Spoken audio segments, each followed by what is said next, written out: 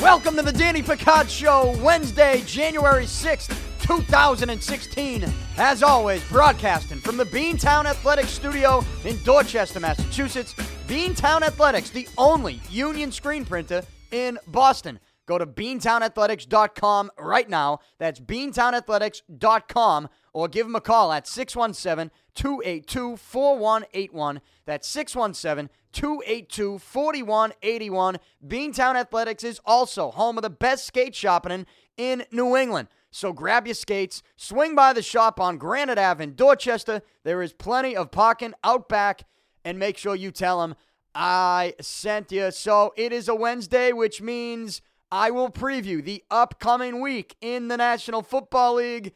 And if you've been paying any attention, you know what week it is. It is Wild Card Weekend. The NFL playoffs begin on Saturday. 2 games on Saturday, 2 games on Sunday, with 4 teams in the NFL playoffs getting a bye. 2 in the AFC, 2 in the NFC. The AFC teams getting byes: Denver, New England, and then in the NFC, Carolina, Arizona. So the Wild Card Weekend is upon us. And every Wednesday, again, I preview the upcoming week. So I'm going to do that in just a moment and give you I'm going to give you my predictions for the playoffs right now. And that's what I'm going to do. And not with the spread. I'm talking about straight up every single round, every single game, up to the Super Bowl and through the Super Bowl, and give you my Super Bowl champ. On Friday, I will give you my picks for the Wild Card Weekend with the spread. Again, we have 2 games on Saturday, 2 games on Sunday. So 4 games this weekend. I will pick all of them with the spread. And I know when I give you maybe some of my predictions here in the first round and throughout the playoffs, I might be teasing some of my picks with the spread that I'll give you on Friday. But the spreads can change between now and Saturday. So that's why I wait until Friday to give you that. But my NFL playoff preview and prediction special will take place right here today on this very podcast. And then I will get to some of the other stories around the world of sports. I'm keeping an eye on this Peyton Manning story with HGH, the Al Jazeera report. I know the national media doesn't really want to do it, but I've been doing it. I'm going to continue to do it. And the New York Times, they did a little digging on their own, because the one beef that you might have is not just the fact that the national media, the national sports media, seems to be ignoring this storyline. The link that there is that Al Jazeera, when they connected Peyton Manning to HGH, a lot of the national sports media is ignoring this. That's pissing me off that they're ignoring this story. I'm not saying that we should come out and say we all think Peyton Manning is guilty. And to be honest, even if he was proven guilty, I've told you many times, I wouldn't even care. All I care about is the precedent that was set with regards to how they made Deflategate such a big, major, earth-shattering storyline when it really was a non-issue. And here they are now with this HGH situation and this HGH report that Al Jazeera has come up with that links Peyton Manning to it. ESPN, national sports media outlets, I told you what Jim Nantz said. We talked about him yesterday for CBS. They did the Denver game over the weekend against San Diego. They told you they wouldn't mention it. These national outlets, Sunday Night Football on NBC, they had a couple players from that Green Bay team. They did that Green Bay, Minnesota game. They didn't want to mention it. Bob Costas didn't want to do anything on it. Those guys already set the precedent for what could possibly be non-issues, non-stories based on a lack of evidence. They made those things storylines, or at least they talked about them. They discussed them. And I think they should be doing the same with this. They should at least bring it up. They should at least discuss it, right? And they're not doing that. But you might also be pissed off because, a way to maybe bring it up is, how about doing some research, doing some investigating? If you're a reporter out there, right, trying to maybe dig into this a little bit. Well, the New York Times, they did dig into this a little bit, and there's some interesting stuff that comes out of their digging. And I don't necessarily know that it has to do with Peyton Manning. Now, Derek Jeter's name gets involved here a little bit. And I still don't even necessarily know that it has to do with Derek Jeter. But the story that the New York Times did, I'm going to read you their last couple paragraphs later on in the show. And that's the most interesting thing to me. There is a development from their digging that they found, that they give you at the end of their story in the New York Times, that is pretty interesting to me, and I think that needs to be talked about as well. So I will talk about that. Also, the Major League Baseball Hall of Fame class for 2016 will be revealed tonight on this Wednesday evening at 6 o'clock. I think most of my reaction to that will be tomorrow, but we'll go over a couple of the names. The first ballot Hall of Famers, a couple of the names that could get some more votes this time around. I'll do that before I wrap up this show. And also, the NHL All-Star rosters were announced. If you have any interest in that, at least locally, there is one Bruins player that made it. I'll reveal that name at the end of the podcast as well. But this is a Wednesday, so again, I'm going to preview the upcoming weekend in the NFL. Let's begin. And again, this is sort of a prediction special, right? So let's begin with the games on Saturday, because there's two games on Saturday, and they're both the AFC wildcard games. The first game is going to be at 4:30. It's Kansas City in Houston. Now, the Texans win their division because their division's awful. Kansas City comes into the playoffs as one of the hotter teams in the playoffs. I mean, they're 11-5, but they began the season 1-5, which means that they enter the playoffs as a wild card team, as the number 5 seed in the AFC on a 10-game win streak. Now, they lost their best player. They lost Jamal Charles early in the season, and here they are still with a 10-game win streak. And the one thing that jumps out at you with Kansas City is that they just don't give the ball away. They just don't turn it over. And they're right up at the top of the league with teams like the Patriots, the Seahawks, and the Bengals, teams that just do not turn the ball over. And, when you look, you could go over Kansas City's roster. You could go over some of the teams that they've beaten. But I don't think it's a fluke to win 10 straight games. If you win 10 straight games, you need to be taken seriously in this league. And here are the Chiefs entering the playoffs, having won 10 straight. They go to Houston, a Texans team that, in my opinion, is once again, their downfall is going to be that they don't have a quarterback. I have ranted about this many times before about Houston. The one issue that they have in that organization, look, they've always had a very good defense. The Houston Texans have always walked around pounding their chest, priding themselves on their defensive performances. They have. And, it's really not that much different this year with this Houston team. They have players, the ability to get to the quarterback. J.J. Watt is a lot more healthy now than he was a couple weeks ago. So when you look at Houston and you look at, their strong points and you look at their downfall, they got a lot of positives on that team. They got one of the best receivers in football that can make plays in DeAndre Hopkins. But the bottom line is this. In the playoffs, you must have a quarterback that can make plays and win you games. And the one thing the Houston Texans have never had in a league in which they've had defenses that should be good enough to make serious playoff runs and get them to the Super Bowl, they have not had a quarterback that can make those big plays, that can win them games. And if you're asking me if Brian Hoyer is that guy this year, I'm going to very quickly tell you no, he is not. Now, the good thing for Houston, they have a home game, all right? That's the good thing for the Houston Texans. But the Kansas City Chiefs, they have already beaten the Texans this season. And I know that was a while ago. I know that was week 1 in Houston. Kansas City won 27-20. And I know after that one win for Kansas City, they went on to lose 5 straight games, and they got up to a 1-5 start. And it didn't look good for them. But here they are again, winning 10 straight. Kansas City has to go to Houston.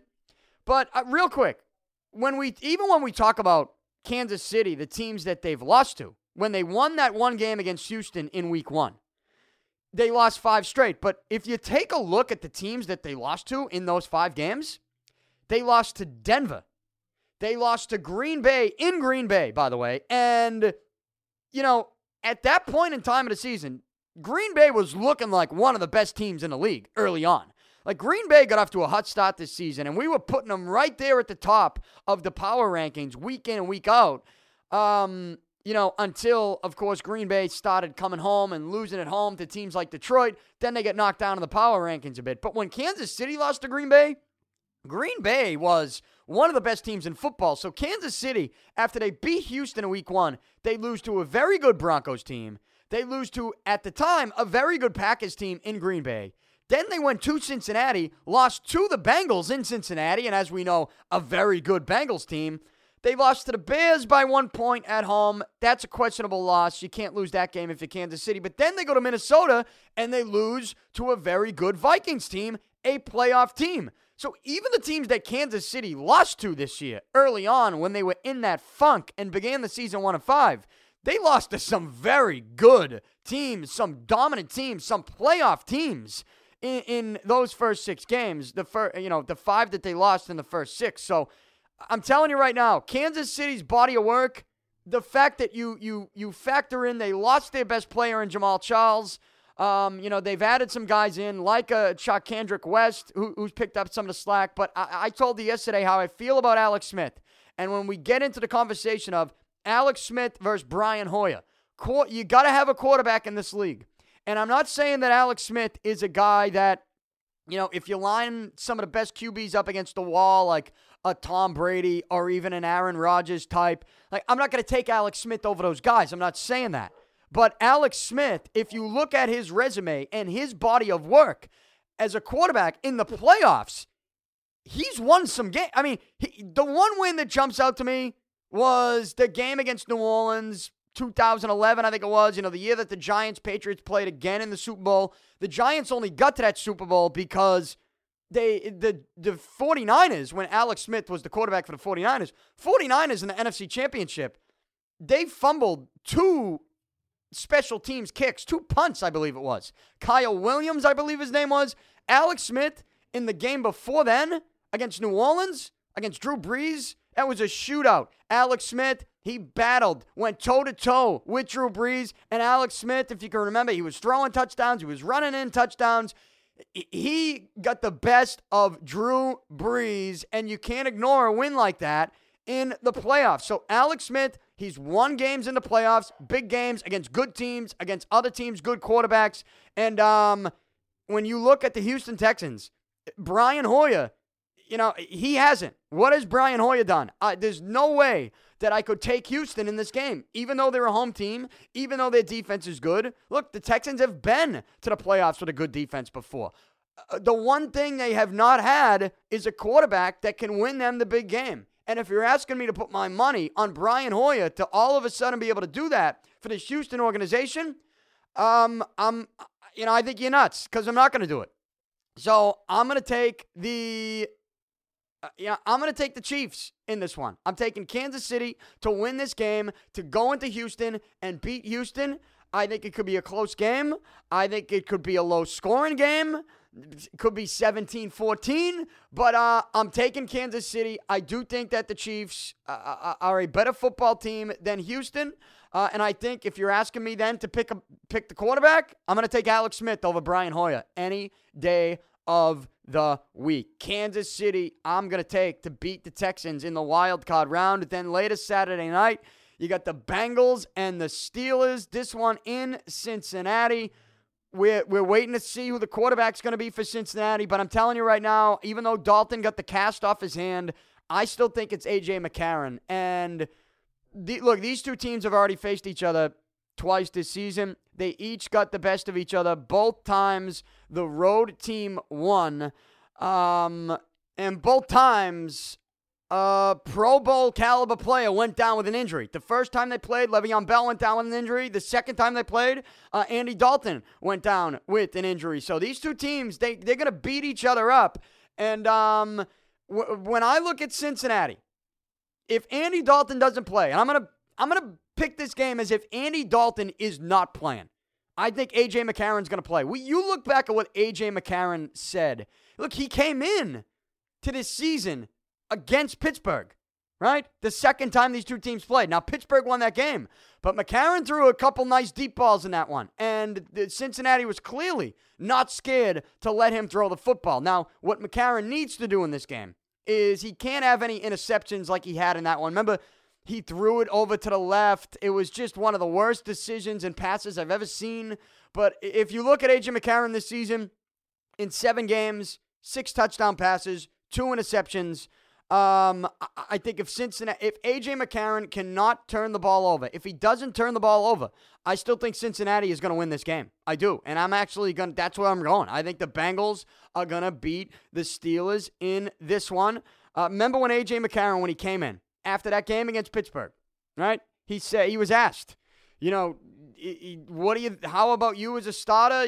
When Andy Dalton comes back, you think he can go on a run? I mean, A.J. McCarron, pretty confident in his own abilities, said to the media, he said, well, look, Tom Brady was in a similar situation. Drew Bledsoe got hurt. Tom Brady came in. Look at what happened with his career.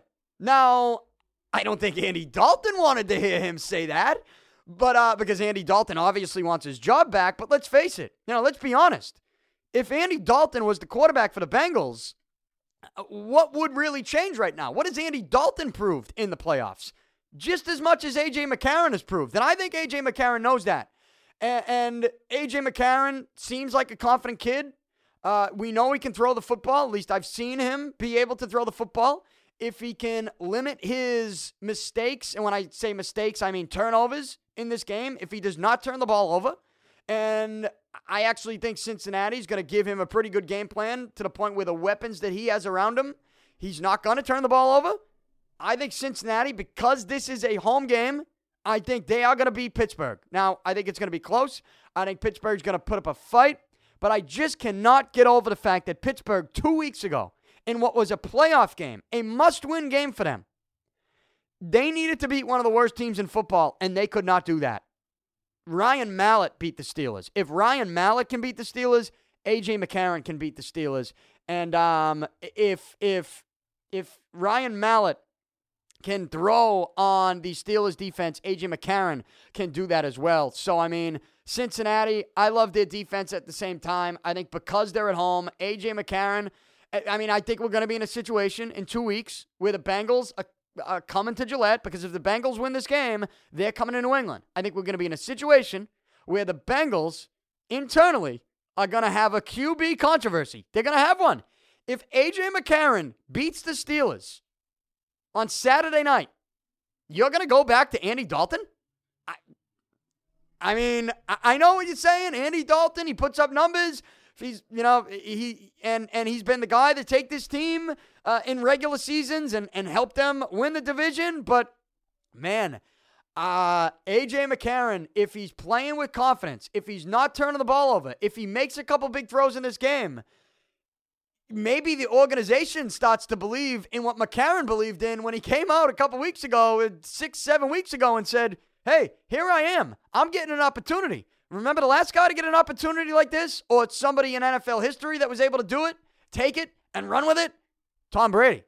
We all kind of rolled our eyes at that. Well, I got news for you. If A.J. McCarron can beat the Steelers in a playoff game, I think Cincinnati is going to have to keep rolling with him. I really do. I think you got to keep him out there.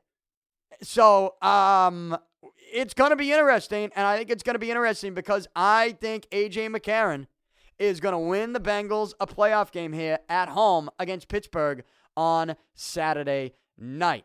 So, that's what we get Saturday, and that's what the AFC wildcard round is going to look like. I'm going to stick with the AFC to begin these predictions. So, we'll skip to the divisional round, and if the Bengals win, that means they automatically go to New England. They come here. They come to New England to take on the Patriots. And it's at that point where it doesn't matter, in my opinion, who Cincinnati's going to put under center. They're not going to beat New England. They're not going to beat the Patriots. The Patriots are going to get Edelman back. I expect them to have Chandler Jones back, Hightower back. I expect them to also get somebody like Volma back on that offensive line. And I expect the Patriots, with a week off, even though Tom Brady is a little banged up with that right ankle sprain, I expect him to wrap that thing up nice and tight and be good enough to win this game over the Cincinnati Bengals in the divisional round. It's at Gillette Stadium. The one thing my biggest concern is the offensive line for the Patriots. But as I told you yesterday, and as I continue to stress with any offensive line, especially an organization that is proven to fix offensive line issues. You go back to last year. After the first 4 games, the offensive line looked as bad as it could possibly look. The Patriots fixed that the very next week. They came home. They played who? The Cincinnati Bengals, and they whooped them in that game. So that'll be an interesting matchup and an interesting comparison that will get brought up during the week leading into the divisional round game between the Patriots and the Bengals. And I think the Patriots will beat the Bengals in that one at Gillette Stadium. And Tom Brady and this offense with a weapon like Edelman back on the field, it opens some things up for Gronk at the same time. And I think James White will be a major player in that game. The Patriots will once again have people wondering, is this the toughest team to beat in the AFC, even if they have to go on the road for the AFC Championship? So I think the Patriots will beat the Bengals in the divisional round. Then you're going to have the Broncos playing the Chiefs, because I think, as I told you, the Chiefs are going to beat Houston. The Broncos, the 1 seed, hosting the 5 seed Kansas City Chiefs. Peyton Manning is going to be the quarterback for Denver. If you think you shouldn't, then you weren't paying attention to the San Diego game. And I know, we all like to knock the idea that, all right, they didn't mention the HGH story. And Phil Simms was just giving compliments to Peyton Manning so much that it made us all sick to our stomach. I get that. If you mute the TV, all right, and you actually saw and witnessed what Peyton Manning was able to do in that game, I get it, he wasn't throwing the football every play and making big, deep plays down the field. But what he did do was he read the defense a whole lot better than Brock Osweiler did. And that does a couple things. One, it opens up your offense to be a little bit more successful when you can read a blitz, change the play, whether it's change the side that you're running to or change it from a pass play to a run play. Peyton Manning's able to do that. He was able to do that against San Diego, something that Osweiler was not doing, and they were turning the ball over because of it, and San Diego was all over them. Peyton came in, even though he wasn't throwing the football, he absolutely changed that game. He changed the plays, and the other thing it does is, when you're doing that successfully, you're giving everybody in front of you a whole lot of confidence. And it's a confidence thing. And I think the Broncos offense, with Peyton under center, having confidence in him, in his ability to be able to change the play and do some positive things for the offense, even if he's not throwing the football well, that makes them feel good about what they're doing offensively, and you don't need them to do anything else to feel good about themselves defensively, because Denver's one of the best defensive teams in the game. And again, Peyton Manning is very good in his career against Kansas City and has been very good against Kansas City since going to Denver, since going to that division in the AFC West. I expect the Broncos at home to be able to beat the Chiefs, to be able to beat Kansas City and move on to the AFC Championship, a game they will now host because the Patriots lost to the Dolphins last week. So the Broncos, AFC Championship, Patriots, I told you already, I've sort of teased this. I think it's inevitable. I think we're going to see it. Peyton Manning, Tom Brady, one last time. This one's going to be in Denver. We know what happened the last time the Patriots went to Denver in the conference championship. And, you want that game at home, but that doesn't mean I think the Patriots are automatically going to lose because they have to go to Denver. In fact, I'm picking the Patriots to win. The last time in the regular season the Patriots went to Denver was a couple weeks ago, and Gronk got hurt. The officials made some terrible calls. You had a couple of terrible special teams plays, a turnover. I mean, it was an absolute nightmare, that game. Peyton Manning didn't play, but Osweiler, give the kid credit in that one. He made some big plays down the field to his big-name receivers. And, I think when you go on the road and you go to Denver, it's going to be loud for you. It's going to be loud for Tom Brady. And Denver's defense is very good. But at the end of the day, whenever it's Peyton Manning versus the Patriots, to me, it's Peyton Manning versus Bill Belichick. And when I go back and watch some of these matchups, Bill Belichick is always able to do something to get to Peyton Manning, because if if there's a game plan, you want a game plan against Peyton Manning, this would be it. Make him get the happy feet. Make him look back and forth, dancing around in the pocket, moving those feet. You know what I'm talking about. It's turnover waiting to happen. And Bill Belichick is the best, in my opinion, at disguising the blitz against Peyton Manning, creating confusion to the point where I've made up my own term on what Bill Belichick's game plan is with Peyton Manning. Disguise the blitz, create confusion, disguising. That's what it is. That's Bill Belichick's game plan. He's going to have it again this year in the AFC Championship, whether it's Hightower, Jamie Collins busting up the A-gap in the blitz, whether they're telling him they're going to do it, whether they're sitting back in coverage and then they come up a little late, whether they both look like they're coming up and only one blitzes and one stays back. They're going to do some things to get to Peyton Manning, to confuse him, to make it look like you got a cornerback coming up in a blitz, dropping back into coverage, and a linebacker comes in. Believe me, Belichick's got something up his sleeve. And if you're asking me, Peyton Manning versus the Patriots, which is Peyton Manning versus Bill Belichick, I'm going to give the edge to Bill Belichick, Matt Patricia, and the boys. The Patriots will go into Denver, and they will win the AFC Championship and go on to Super Bowl 50. The question is, who will they play? Well, let's go to the NFC. We got the two wild card games on Saturday night. Seattle, they go to Minnesota. The Seahawks, the 6th seed, they go to the NFC North Division champ, Minnesota Vikings. I've been very high on the Vikings all year long, but these two teams just played each other not too long ago. And if you remember that game, it was the game in which, of course, the Seahawks won. But Adrian Peterson, running back for the Vikings, called out his coach after. He said, we were outcoached in this game. And I agreed with him. I don't agree with the forum that he used to express that feeling, because, it doesn't take a rocket scientist to understand that, you did not coach that game well if you're Mike Zimmer and the Minnesota Vikings. When you're only giving Adrian Peterson, your best player, 8 carries. Peterson, when you give him less than 20 carries, in my opinion, it's a bad game plan. Peterson only got 8 carries in that game against the Seahawks.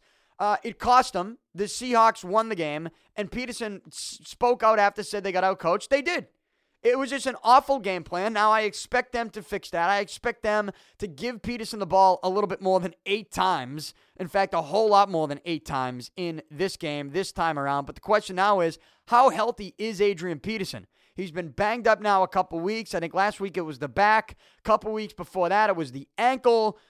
Peterson is banged up at this point of the season, and the Vikings have relied on him a whole heck of a lot. And at times he's taken the team on his back. The Seahawks, to me, they're too good for this Vikings team. And I think Seattle, with their defense, that's one of the tops in the league now. And, Russell Wilson, who's been playing some fantastic football, they have the swagger, they have the confidence, and it looks like they're going to be getting Marshawn Lynch back at the same time. So I'm going to expect the Seahawks to win this game, to go into Minnesota and win it.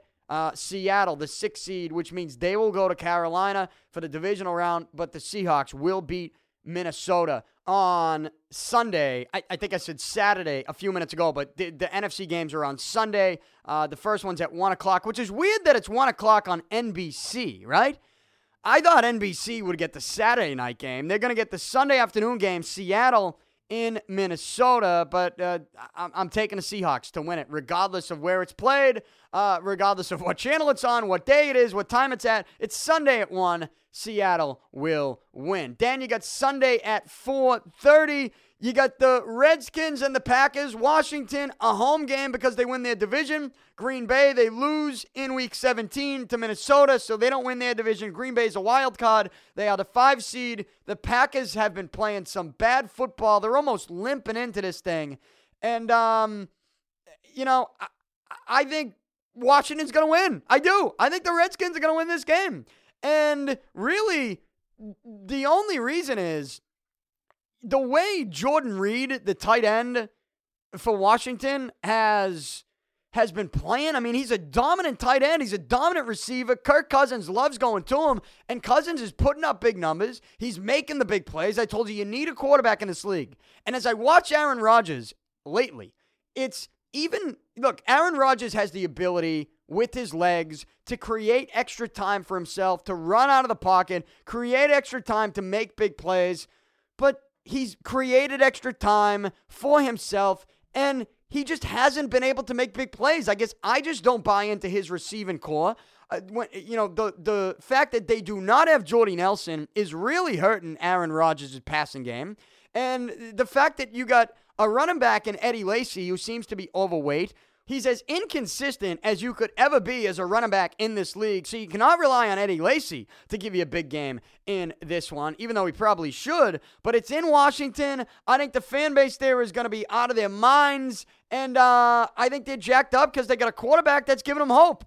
And if the Redskins defense can do anything to be able to slow down Aaron Rodgers, which is not an impossible task this season, I'm telling you right now, the Redskins, because it's a home game and they have a quarterback that's been making big plays, I think Washington wins it. I'm going to take the Redskins in this one to beat the Packers on Sunday at 4:30 in D.C. The Redskins will move on. So when you get to the divisional round, because the Seahawks are the 6th seed, they automatically go to Carolina to take on the Panthers.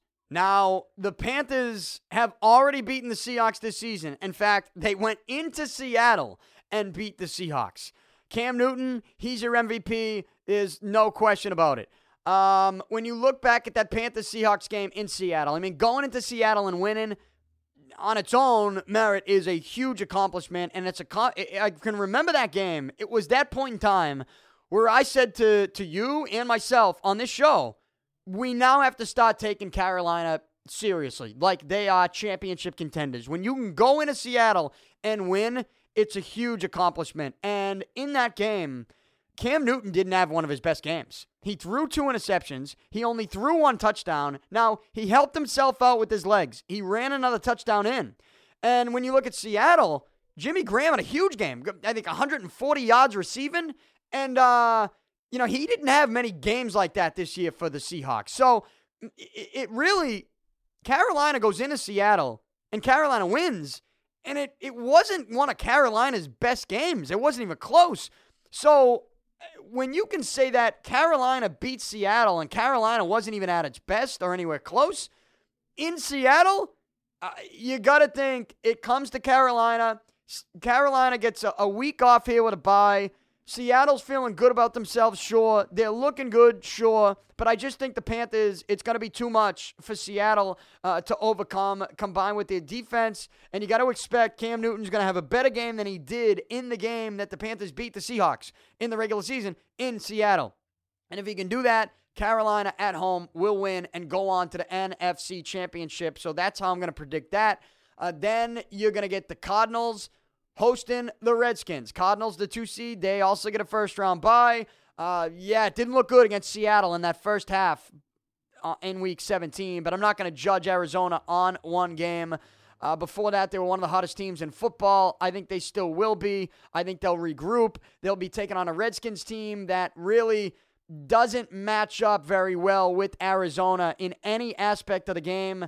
I take Carson Palmer over Kirk Cousins. I would take David Johnson in the way he's been running and receiving the ball out of the backfield over anybody that's in Washington's backfield. I would take the Cardinals' defense over the Redskins' defense any day of the week. I'd take Arizona's pass rush, Arizona's secondary. Everything that Arizona has, I would take it over the Redskins. So I'm going to pick Arizona in this game. And in fact, I don't even know that this one is going to be close. The Cardinals will go to the NFC Championship, and it'll be the 1 versus the 2 in both conferences. The Panthers versus the Cardinals in Carolina in the NFC Championship. And I think the difference here, I think it's going to be home field. Home field is huge in this one, I think. I think it could be a high-scoring affair, but I'm going to tell you right now that if this is the NFC Championship and I have to pick between Cam Newton or Carson Palmer and the defense that Carolina has, man, it's going to be such a good game. I'm actually hoping this is the NFC Championship. I'm going to take Carolina in this one. If for nothing else, the fact that I really do buy into the fact Cam Newton is someone that is changing the game, that the team is they bought into him. They've bought into relying on him to win them ball games. And I think if he has an opportunity late in this one at home against the Arizona Cardinals, I think Cam Newton will be able to pull it out. And the Panthers will go to the Super Bowl and they will take on the New England Patriots. The Super Bowl 50 will be the Patriots and the Panthers. And my Super Bowl 50 champ, I know what you're going to say. Danny, you're a homer. You're from New England. You're from Boston. You're picking the Patriots to win the Super Bowl again? Yes, I'm picking the Patriots to win the Super Bowl again. I told you, I think if they win 2 playoff games to get to the Super Bowl, that means a couple things have happened for the Patriots. First and foremost, that means their offensive line has improved, and they're protecting Tom Brady better. 2, I think that they get Julian Edelman back. Not just to be a decoy, but to be a force. To be a force on third down, to be a force moving the chains. And if he's moving the chains, you got number 3 here.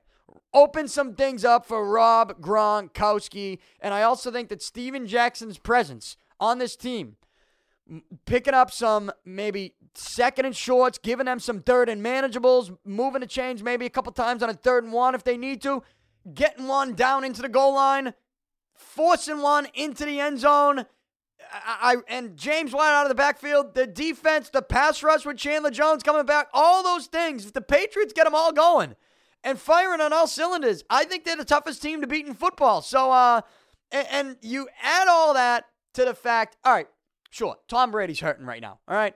And I had a conversation today, and it was something I mentioned on yesterday's show. I come into Beantown, and someone who works here, John Costas, we were going back and forth because he said, well, I disagree with you on the whole, which foot would you rather Brady have injured if he needed to injure a foot or an ankle? And I said I'd rather have it be the back foot, the right foot, because I talked about, you plant with the front foot as you move forward. And he said, well, if you really think about it, you're putting pressure on the back foot as you sort of push off the back foot. And I go, yeah, I know what you mean.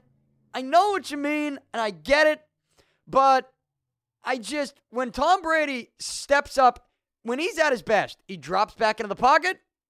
He steps up into the pocket and steps into a throw. And I know it's also pushing off the back foot. And it might be even a stupid argument to have because in a perfect world, you don't want either of his ankles banged up. But this is just a personal preference. I feel like if my ankles were hurting and I had a sprain on an ankle and I threw with my right hand, I do feel like I would want the injury on my right ankle and not my left.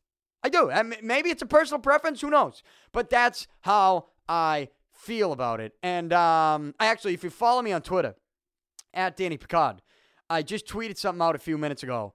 But Trey Wingo tweeted something out because Tom Brady today in a press conference, he was asked about the ankle. And he said, my ankle feels good. Feels fine right now. And Trey Wingo, ESPN, of course, he was the guy that sat next to Mark Brunell as Mark Brunell, cried on national TV after Tom Brady's Deflategate press conference last January, 4 days after the AFC Championship, and said he didn't believe Tom Brady, even though there was no evidence to make him, not believe him. This Trey Wingo, he tweeted out, he said, what did you want Tom Brady to say? His ankle was sore? What did you expect him to say? So I kind of subtweeted it and I added above. I said, what did you expect Peyton Manning to say? That he used HGH? So it goes both ways there. Wingo, right? It goes both ways, Trey. Which way do you want it? Honestly, which way do you want it? So you got to ask the question, how's your ankle feeling? They got to ask it. What do you want, have a press conference and not ask it? I'd rather have somebody in there asking about Brady's ankle, knowing the answer you're going to get, than somebody showing up asking him about Donald Trump, or asking him about deflated footballs, or asking him if he's taking a look at the Peyton Manning HGH report. No. Please, you ask about the ankle. And Trey Wingo's mocking it. Trey Wingo, I ask you, what'd you expect Peyton Manning to say? What do you expect him to say about HGH, right? You expect him to say that he used it? I mean, Tommy covering Comcast Sportsnet, it was perfect. He subtweeted the same thing, and this is how I saw it. He said, where was this skepticism last week? Now, I don't actually know that Tom was implying the whole Peyton Manning stuff, and they don't want to talk about it, and they obviously very quickly ruled it out and believed Peyton Manning what he had to say. But I think that's what he meant. But put it this way, whatever they mean, that's what I mean. Trey Wingo, which way do you want it?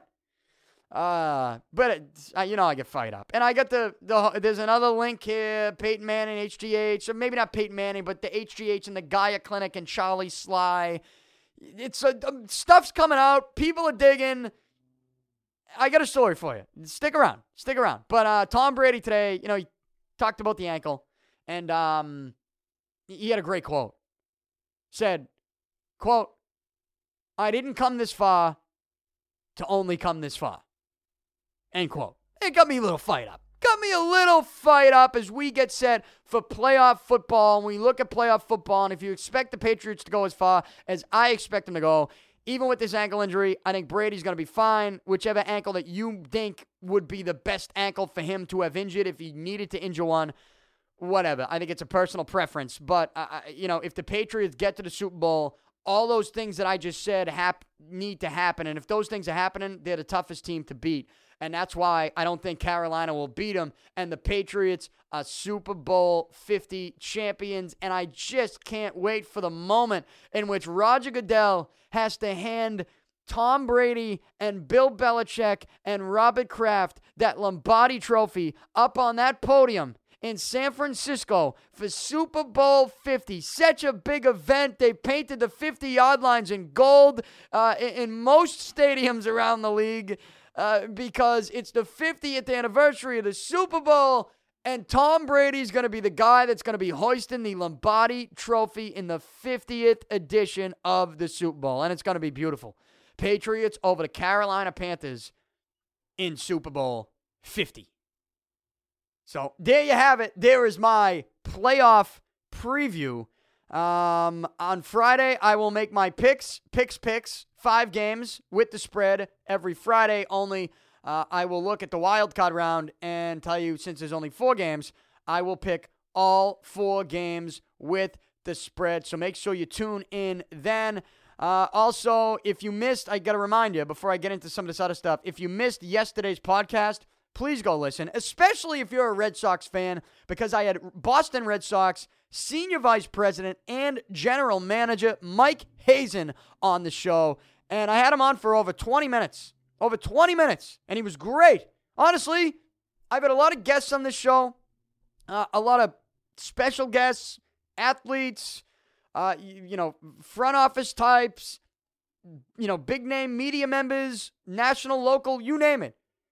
I've had rappers, I've had actors, I've had comedians, a lot of major guests on this show, in studio, over the phone, over the years. And honestly, the best interview, when you combine the status of the person with the quality of the interview that person gives, Mike Hazen being the GM of the Boston Red Sox, with the quality of the interview that he gave yesterday was awesome. Honestly, might be the favorite interview I've ever done. Now, Sam Kennedy is right up there, right? Red Sox president, who was in studio last April, I believe. He stayed in here with me and shot the shit for an hour. Mike Hazen, we did it over the phone for over 20 minutes. But Sam Kennedy was great too, but there's so many questions that I have. As somebody who always sits here and puts my GM cap on, and I put myself in the shoes of a GM around professional sports. I mean, that's what we do basically for a living. When we sit here behind a mic, when we sit here and discuss some of these issues, free agent signings, trades, you name it. We put ourselves in the shoes of a GM. So I had so many questions for him, so many things to say, and we covered an awful lot with regards to the Red Sox offseason and some of the updates that he had on some of the guys that we're looking forward to producing in 2016 here in Boston. And we were listening to it here in Beantown Athletics later on yesterday, and I tweeted out some things yesterday, and it was one of my favorite interviews that I've ever been able to do, have had the pleasure of doing. And, I'm honored that he would come on the show. So go back, listen to that, especially if you're a Red Sox fan. So here we are on a Wednesday, January 6th, playoff football right around the corner in just a couple days. But we still, at least I, still have my eye on an NFL story, really a sports story. Is it a scandal? I don't know. Do you talk about performance-enhancing drugs and use the word scandal there anymore? I don't really know that I do, but it's still a story. It's still interesting. And when Al Jazeera came out with this report a couple weeks ago about professional athletes that were linked to the Gaia Clinic and how the Gaia Clinic was linked to PEDs like HGH and sending them to professional athletes, and Peyton Manning attended this clinic in 2011, with his wife when Peyton was trying to recover from neck surgery, and then HGH shipments sent to Peyton's house under his wife's name. All of that stuff linked. It's a story. People have ignored it. I've expressed my frustration with people ignoring it.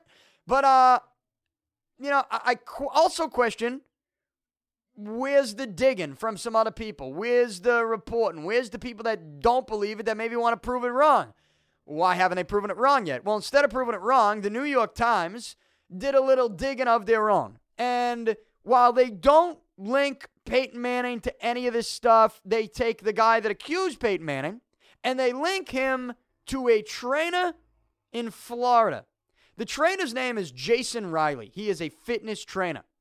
When you look at this guy, Jason Riley, he has been called baseball's MVP of the post-steroids era by Men's Fitness Magazine. Again, Men's Fitness Magazine, they called this guy, this trainer, Jason Riley, quote, baseball's MVP of the post-steroids era, end quote. That's what they called him. Now, Jason Riley's most famous client, as they point out here in the New York Times piece, is Derek Jeter. And they make it very clear. They are not accusing Derek Jeter of using any type of performance-enhancing drug. They're not doing it. They just are pointing out the obvious that Derek Jeter is linked to this trainer. And they go on in this piece, and they also say that what's interesting about it and why they're bringing it up is that when they went digging after this Al Jazeera report, they went digging about the Gaia Clinic. They went digging about this guy, Charlie Sly, who's the one that, opened up this whole thing by naming all these athletes that went to the Gaia Clinic and that was sent performance-enhancing drugs and were linked. Charlie Sly, it turns out, is a business partner with Jason Riley. So they saw that connection. So they went digging on Jason Riley once they found that he was connected with Charlie Sly. And again, the relationship with Riley and Sly is Riley is a business partner with Charlie Sly. In fact, they're so close that when Sly applied for a pharmacist license in Florida, he used Riley's home address. Okay? And in fact, when I say business partner, here's how they're business partners. Riley and Sly founded Elements Nutrition. Elements with a Z. Let me say that for you again. Riley and Sly are the founders of a company that is called Elements Nutrition. And that's Elements with a Z. The website and the Facebook for Elements Nutrition features many of the athletes that were in and named in the Al Jazeera report that were named by Charlie Sly. Ryan Howard, Mike Neal of the Green Bay Packers, Dustin Keller. Those guys are on this website.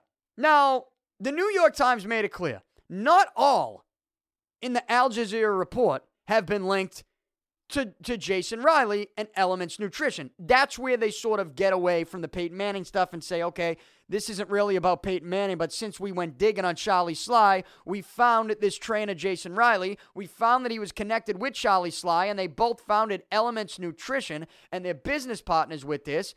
And Jason Riley, who's been called baseball's MVP of the post-steroids era, he's got some major clients, and a lot of his clients are some players that were named in this Al Jazeera report.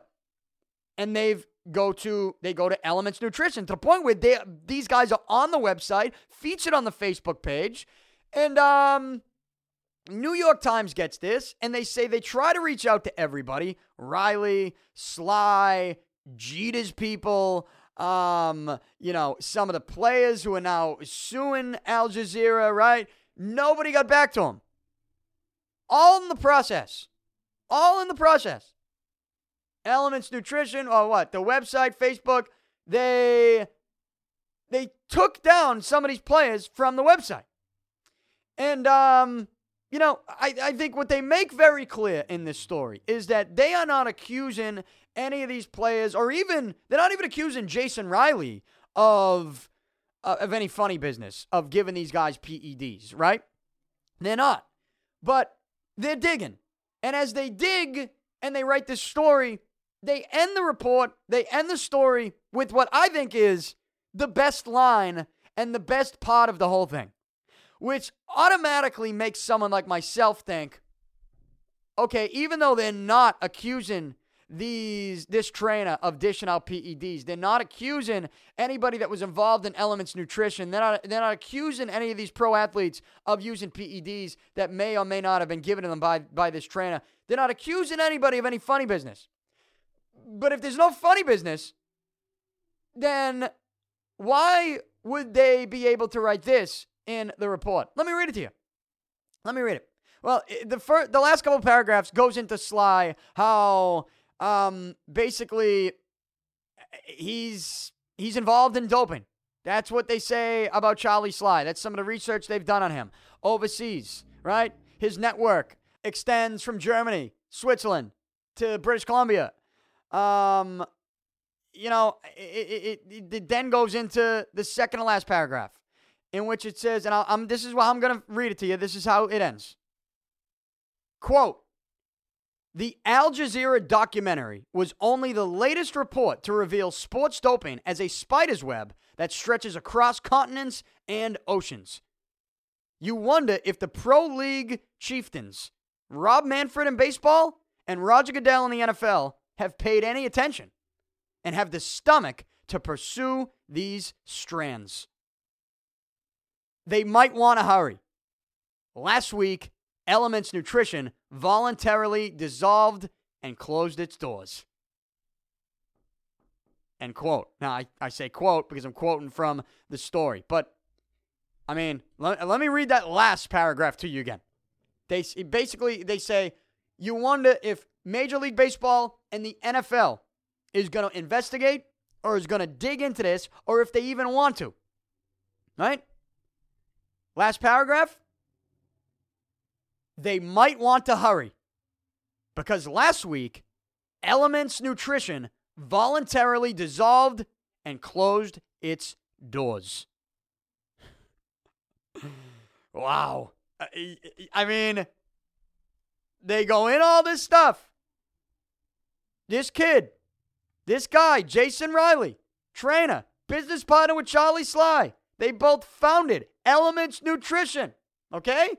They are clearly linked to these players. They had them featured on the Facebook, on the website. They took some of those players down when this report stuff came out. And it looks like maybe they're being investigated, being contacted by New York Times. Or maybe they saw all this coming out. What did they do? How did they react? They voluntarily closed the doors and shut the place down? I mean, all of a sudden they just wipe off of the face of the earth? Elements Nutrition? Why would that happen? Why are they doing that? So, look, this story doesn't come out and accuse these players of doing anything shady, but then the way they end it, Major League Baseball and the NFL, if they want to investigate this with some of their players being linked to doping and people that have been involved in doping. That goes back to the Gaia Clinic. If they want to investigate, they might want to hurry up and do so.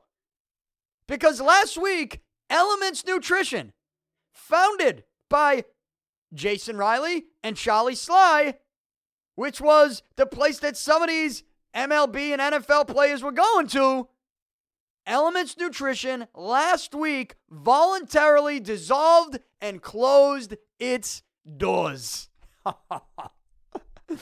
I mean, you don't have to be a rocket scientist. You don't have to be involved in doping, in stem cells, in pig brain peptide, in any type of chemistry that it takes to create some type of PED that may or may not go undetected, or something that's going to be some type of steroid or HGH. You don't need to be a scientist to understand that it's shady as fuck to decide to close the doors and just dissolve a company in the week following this report from Al Jazeera, and people trying to investigate, and people, even if they're just accusing, and if they're falsely accusing, if you got nothing to hide, what are you closing your doors for? If I'm Jason Riley, if I'm Charlie Sly, if I'm a founder at Elements Nutrition, if I'm working with pro athletes that are being accused, and forget about pro athletes being accused, because if I'm Riley and Sly, I'm being accused as well of dishing out this stuff to them. And if I'm being accused of falsely dishing out this stuff to them, guess what I'm going to do? I'm leaving my doors wide open. You come on in. You got to investigate? Investigate. We're doing push-ups. We're doing sit-ups. We're doing CrossFit. We're drinking protein shakes. We got fruits. We got vegetables. We got dumbbells. We got, we're benching. We're doing pull-ups. We're running on the treadmill, riding the bike. We're doing squats. Come on into Elements Nutrition. I got nothing to hide. If these guys are doing shit, they're not getting it from me. They must be getting it from that Gaia Clinic. They're not getting that shit from me. I got nothing to hide. Well, apparently the boys at Elements Nutrition got a whole lot to hide if last week they just decide to voluntarily dissolve and close its doors. That's shady. Okay? And again, I know we don't have evidence, but in this day and age that we live in, where we've seen these stories so many times now, and it's almost like every time we see it, it turns out that things that we assumed were true. And the things, what it looked like, perception, that they're closing down this place because they have a whole lot of shit to hide, is actually reality. They do have a whole lot of shit to hide, so that's why they're closing. Most of the time, that's the way this has worked. So, when I told you that this story, now we might be getting away from the Peyton Manning thing, or maybe we're not. At the end of the day, Charlie Sly is still connected to the Gaia Clinic, which is still connected to Peyton Manning. Somebody tweeted out yesterday, and I think it was Michael Hurley, CBS, who does a great job over there and is a friend of mine. And he tweeted something out, and I'm with him on it. I mean, we're on the same page with regards to being fired up about how the national sports media has ignored the Al Jazeera Peyton Manning story, right? How ESPN has ignored it. We're both on the same page. And, he said something about, packages sent to Ashley Manning. And I clarified how I thought with a tweet to him. I said, look, I don't even need the part where the packages were sent for this to be a story. The only thing I would need to hear for this to be a story is that Peyton Manning was connected to a clinic that was dealing PEDs to pro athletes. And they've already been caught in lies with the timeline in which Charlie Sly worked at the Gaia Clinic. They've already been caught in that lie. So, I tell you what, the New York Times piece, it kind of gets away from Peyton Manning, but it's all in the same family tree. And I think eventually, look, if they're hiding stuff at Elements Nutrition, this will find its way back to Peyton Manning. There's no question about it. We're not done with this. And if ESPN thinks this is going away, they got another thing coming. So they might want to come up with a new strategy as to how they're going to handle this story. Or all of a sudden one day you're going to turn on ESPN, they're going to be like, well, we got a story here that all of a sudden is news, and everybody's going to look at them and shake their head and go, no, this isn't just news now. This has been news for a while, and you all dropped the ball. And it's embarrassing that you did so. Look, there's a lot of sports anchors that I like, that I think are great people, that do a great job. And our thoughts on this doesn't reflect on all of them. It doesn't. I mean, but there are people that call the shots that obviously do not want this to be a story there. And in other national, it's not just ESPN. It's Jim Nantz, CBS, Bob Costas, NBC Sports. I mean, you name it. They don't want this to be a story. I think New York Times, with a little bit of digging, just a little bit of digging, to make the connection between Sly, this kid Jason Riley, the pro athletes that were named in the Al Jazeera report, the fact that Sly and Riley founded the Elements nutrition business, and then last week they just closed its doors? Huh. You're telling me this isn't a story? This is what you call, in the business, this isn't just a story, this is a motherfucking story, okay? And I'll keep an eye on it because of that. So, another thing that I'll keep an eye on is Major League Baseball. Speaking of PED use, it just so happens that the 2016 Major League Baseball Hall of Fame class is going to be revealed tonight at 6 o'clock on this Wednesday night. Now, by the time you listen to this podcast, you might already know the names, all right, that were elected in the Hall of Fame. Now, first time on the ballot, you got Ken Griffey, first time, Jim Edmonds. I'm trying to go up and down the list here just to name a few. Look, those are two of the guys. You got about 10, 12 guys first time on the ballot. I think Ken Griffey will probably be a first ballot Hall of Famer, right? You got some guys that have been getting votes, like Mike Piazza will get in probably, I think. Jeff Bagwell will probably get in. You might see Tim Raines get in.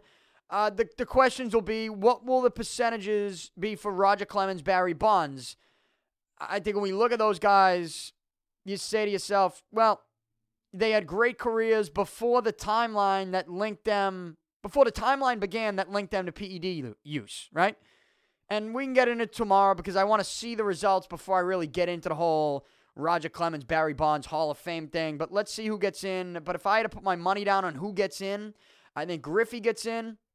I think Piazza gets in, and I think Bagwell gets in. Maybe Raines. We might only see three.